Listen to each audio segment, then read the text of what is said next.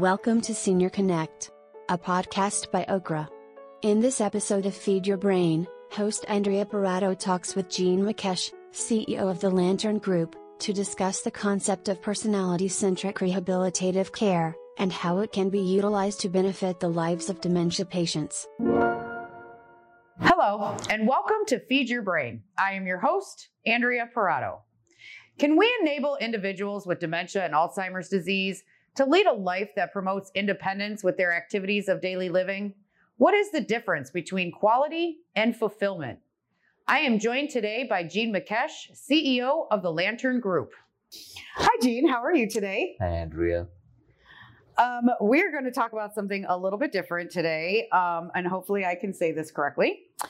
Can you please explain to me what personality-centric rehabilitative care is, and is it important for care providers to pay attention to individual fulfillment? Absolutely. Thank you. So in our industry, in assisted living, nursing home, memory care, CCRC, in our industry, we paid a lot of attention to person-centric care. Okay. We, no matter what, we treat them as an individual. We treat them as a person. Right. The focus has been on that for a very, very long time. I think since I got into this industry, person-centric care. And that's very important. Yes, absolutely. I totally agree with that. It's important that we treat every person, individual, as a person, who they are, what they are all about. You don't really want the disease or whatever they have influence your perception or your approach or your attitude and the way you engage with that individual. They are, it's very important. It's the person. In addition to that, what I would like to add is when it comes to Alzheimer's disease, I think it's very important for us to understand the personality of the individual. Okay, yeah. The personality of the individual is very, very important. It's important because it helps us to understand a certain behavior, okay, a certain attitude that they may have. We don't want to say that so-and-so is like this, or they presented this behavior or their attitude, it's because of the disease. If we're not able to discern one's personality, we will not know if it is that who they are or if it's because of the disease. Okay. So it's so important for us to understand one's personality. Like, for example, like the way I had shared in one of my previous episodes, where my children never thought that I could be that happy-go-lucky guy. And I didn't even know that I was that happy-go-lucky guy until recently. I actually ran into a friend of mine, a childhood friend of mine, that I have not seen or spoken to since I was in my senior year. And when he saw me, he said, "Man, you haven't changed. You're still the same. You just take everything lightly. And whatever you have in your mind, you just say it. And you don't mean, it's not like you're just like, you live in that moment. You live for that moment. And you don't really care about what others say, think about you. And you're always laughing and funny." And that's what I see even now. I was shocked because I never would have seen myself like that when I was in high school. And then another day, a couple of days ago, someone said, you really have the last 18 months or so, we're seeing that you are not who you used to be. You've changed. You're looking at things very differently. And I thought that was very interesting because the more I sit back and think, especially the last 6 months, they said that, I seem to get a bit more angrier fast. I am not angrier. I'm getting angry. Okay. They said, we've never seen you angry. That knitted eyebrow more often? So I think it could be because of the pandemic. Everything that, we're living through or with could also be directly impacting, my behavior. So the reason I bring that personality is it's very important for us to understand and know what the client, senior's personality is. And it has to be personality centric. Our personality gives an idea my personality will give you some insight into who I am, Right. not who I was. Right. Because of the disease, I may become who I was. Despite the disease, it always should be who I am.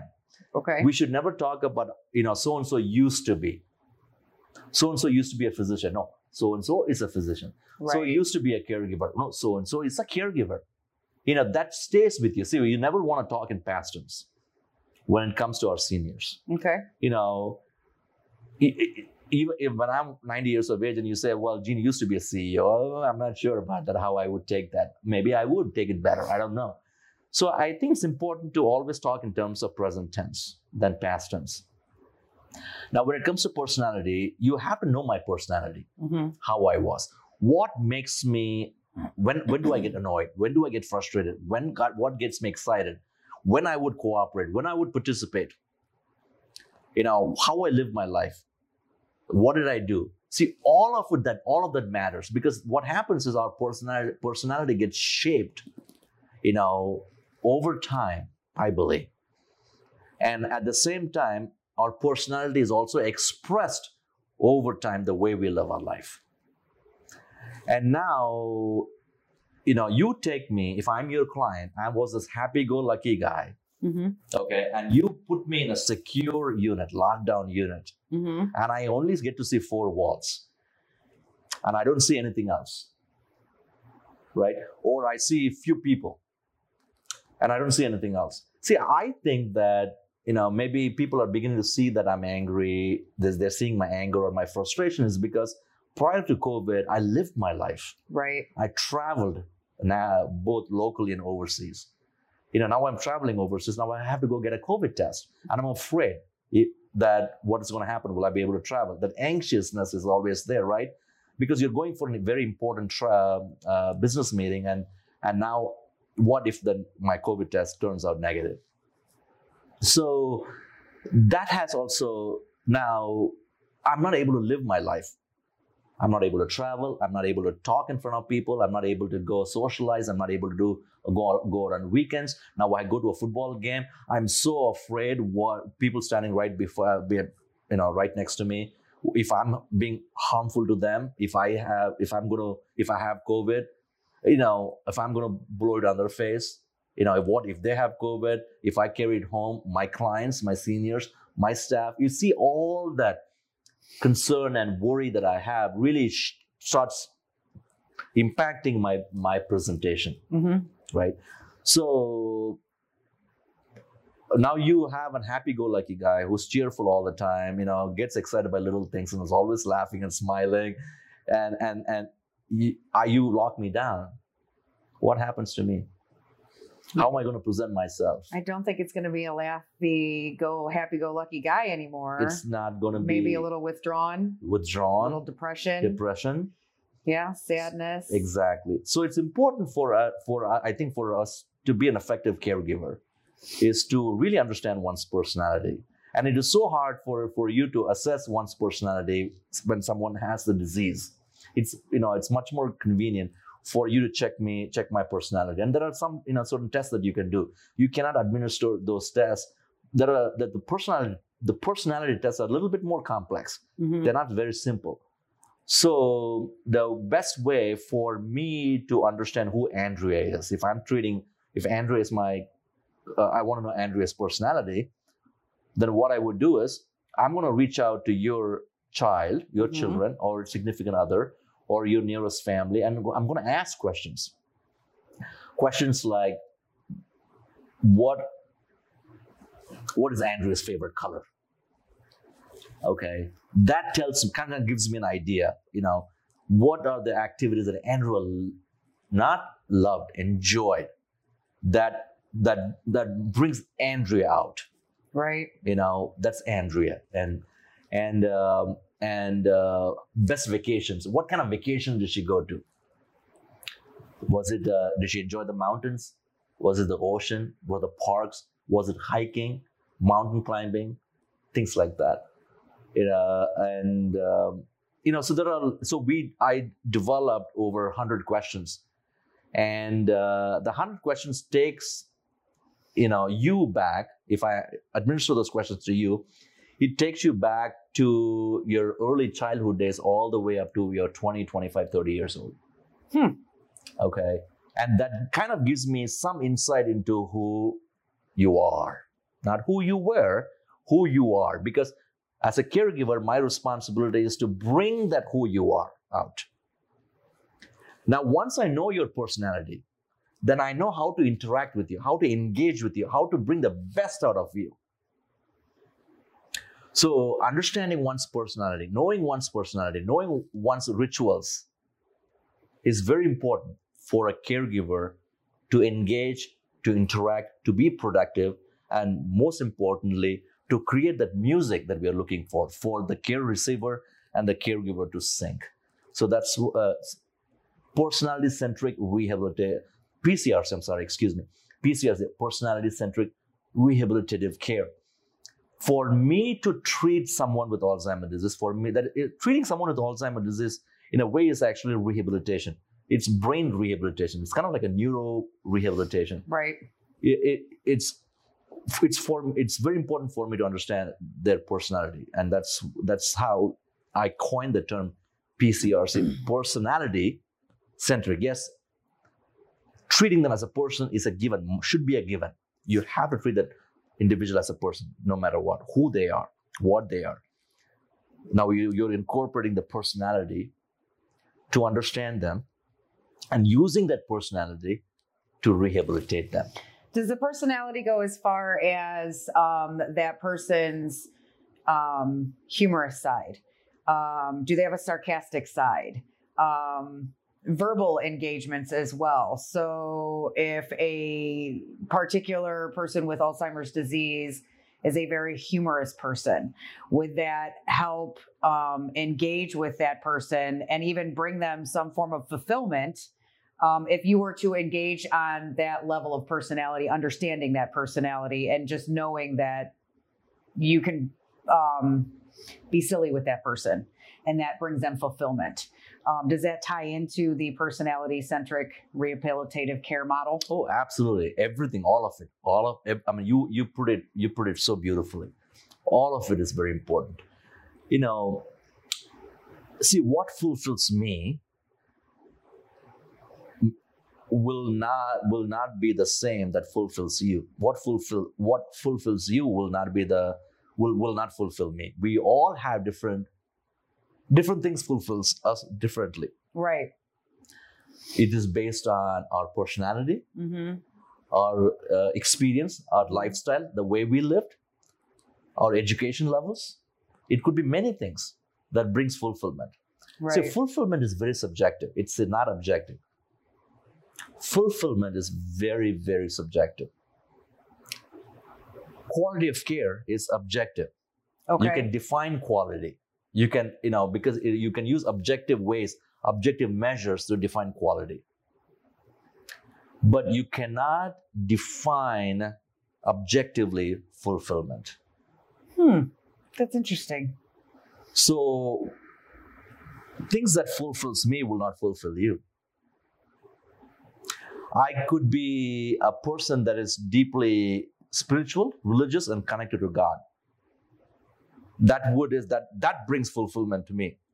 If someone that is not religious, not spiritual, so whatever I practice may not fulfill them. Make sense? It's very subjective. So I think it's important for us to understand as caregivers is what fulfills the person that I'm caring for. Okay. Even in a relationship, we talked about the great experience, right? And we talked about where there's a crack in the relationship when we start impressing our role, our authority, our title. And if I keep telling my wife, I'm the husband, this is what I'm not. Okay, my responsibility is to take the dumpster out, and it's your responsibility to clean the plates. Well, you can define that, but in a way, when she is washing the plates, if I have the time and I can do it, I should do it.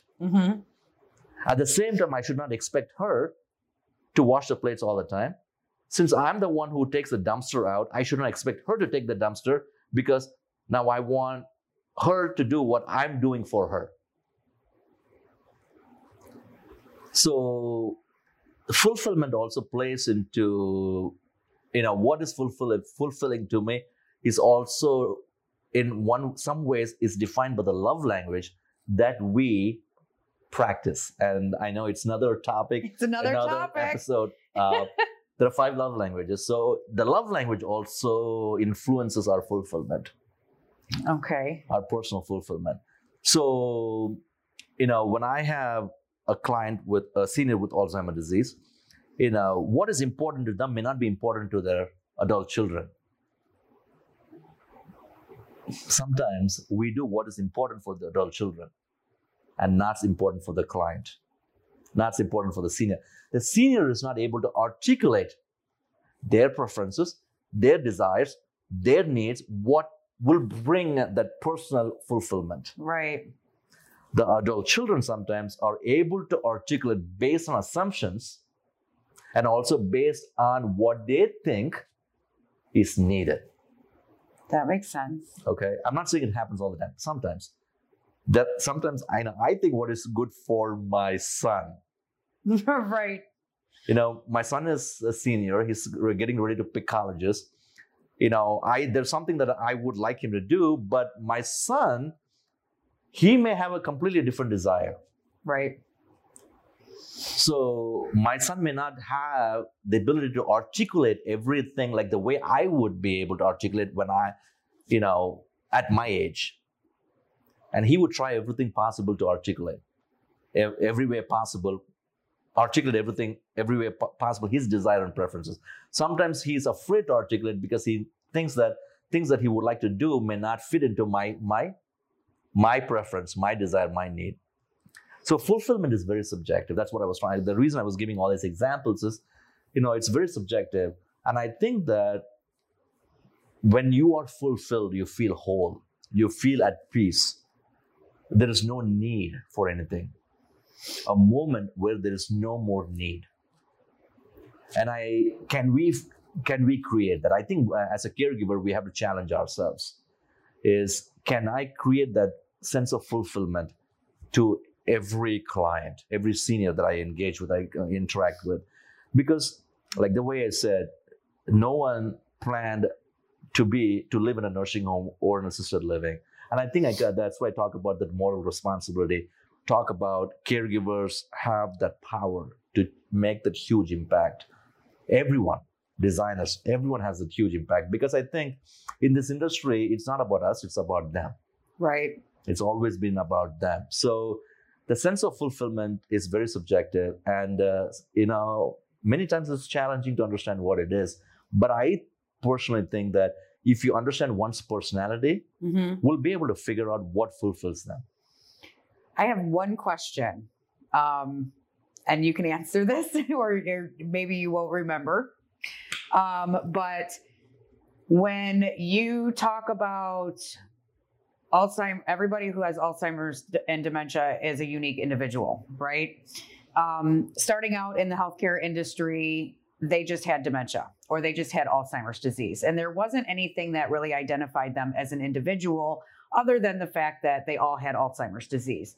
Was there a defining moment when you were working in this industry that led you to that opinion that somebody who has Alzheimer's disease is a unique individual and we need to treat them as such, and where that personality-centric rehabilitative care model came into play? Yes. I'm glad you asked the question. Thank you. One of the things I realized early on in my life, when I was new in the industry, trying to learn about Alzheimer's disease, even though I'm an occupational therapist, but I still did not have the exposure that I've had in the last 15 years. So when I started looking at our seniors, and early on I didn't know what to do. I honestly did not know what to do. I was doing everything that one shouldn't do, right from reality orientation to do you remember yesterday? Exactly. Or you just had your dinner, when they ask for dinner, or saying that they don't have children and they should go back to the room and things like that. And there's so much they teach you, and they've taught me, and I think they're still teaching me. Yes. And let's say, for example, whatever, I'll give you an example. So a few years ago, I want to say sometime in 2006, 2005, and I had a wonderful young woman, 90 years of age. I could still call her young because she was so young at heart. And she had presented with a certain behavior, and I found a way to address her needs and create a sense of fulfillment for her.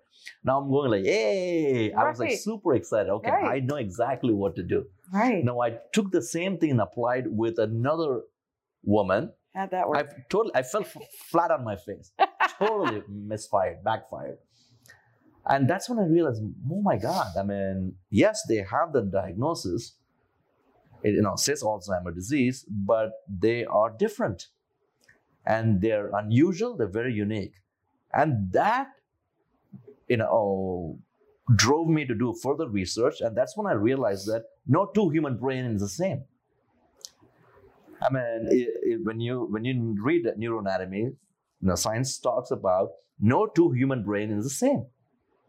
And even the parts of the brain, when you take like hundreds of brains and you overlap, you take photographs of those brains and you overlap those brains, try to figure out, let's say that you find, you can tell exactly where the heart is. Right. You can tell exactly where the kidney is, the liver is, right? Mm-hmm. When it comes to the brain, you really cannot pinpoint and say that part where it is.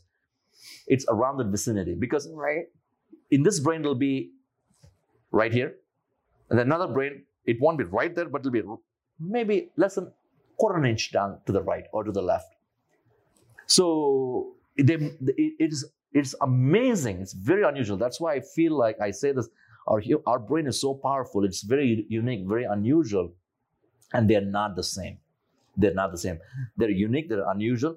And now, when you have the disease, unfortunately, when you come down with the disease, the personality, you as a person, your occupation, your culture, your language, your lifestyle, all of that starts playing a very important role, as you go through the different stages of the disease. So there are so many variables that one has or one is exposed to, or one has cultivated or brought those variables into their life throughout their life, and that starts kind of influencing the individual during the disease process. So that's another reason why the personality, the fulfillment, that's how I learned about the existence of those things. And it's important for us as caregivers to really understand those two components. Well, that's really good information. Thank you very much. Hopefully the rest of us in the healthcare industry can continue to learn from our seniors who are living with Alzheimer's disease so that we can make their lives way more purposeful and fulfilling in the future. Actually, our lives, because our lives, yes. We will be there one day. We will be there. So we got to figure out this fast. Yes, we need to work on it. We got to work on this. But thank you so much, Andrea. It was truly a pleasure being part of this episode. Thank you. We learned so much today. Thank you. Thank you for listening. Be sure to visit us at www.ogra.com for more great content.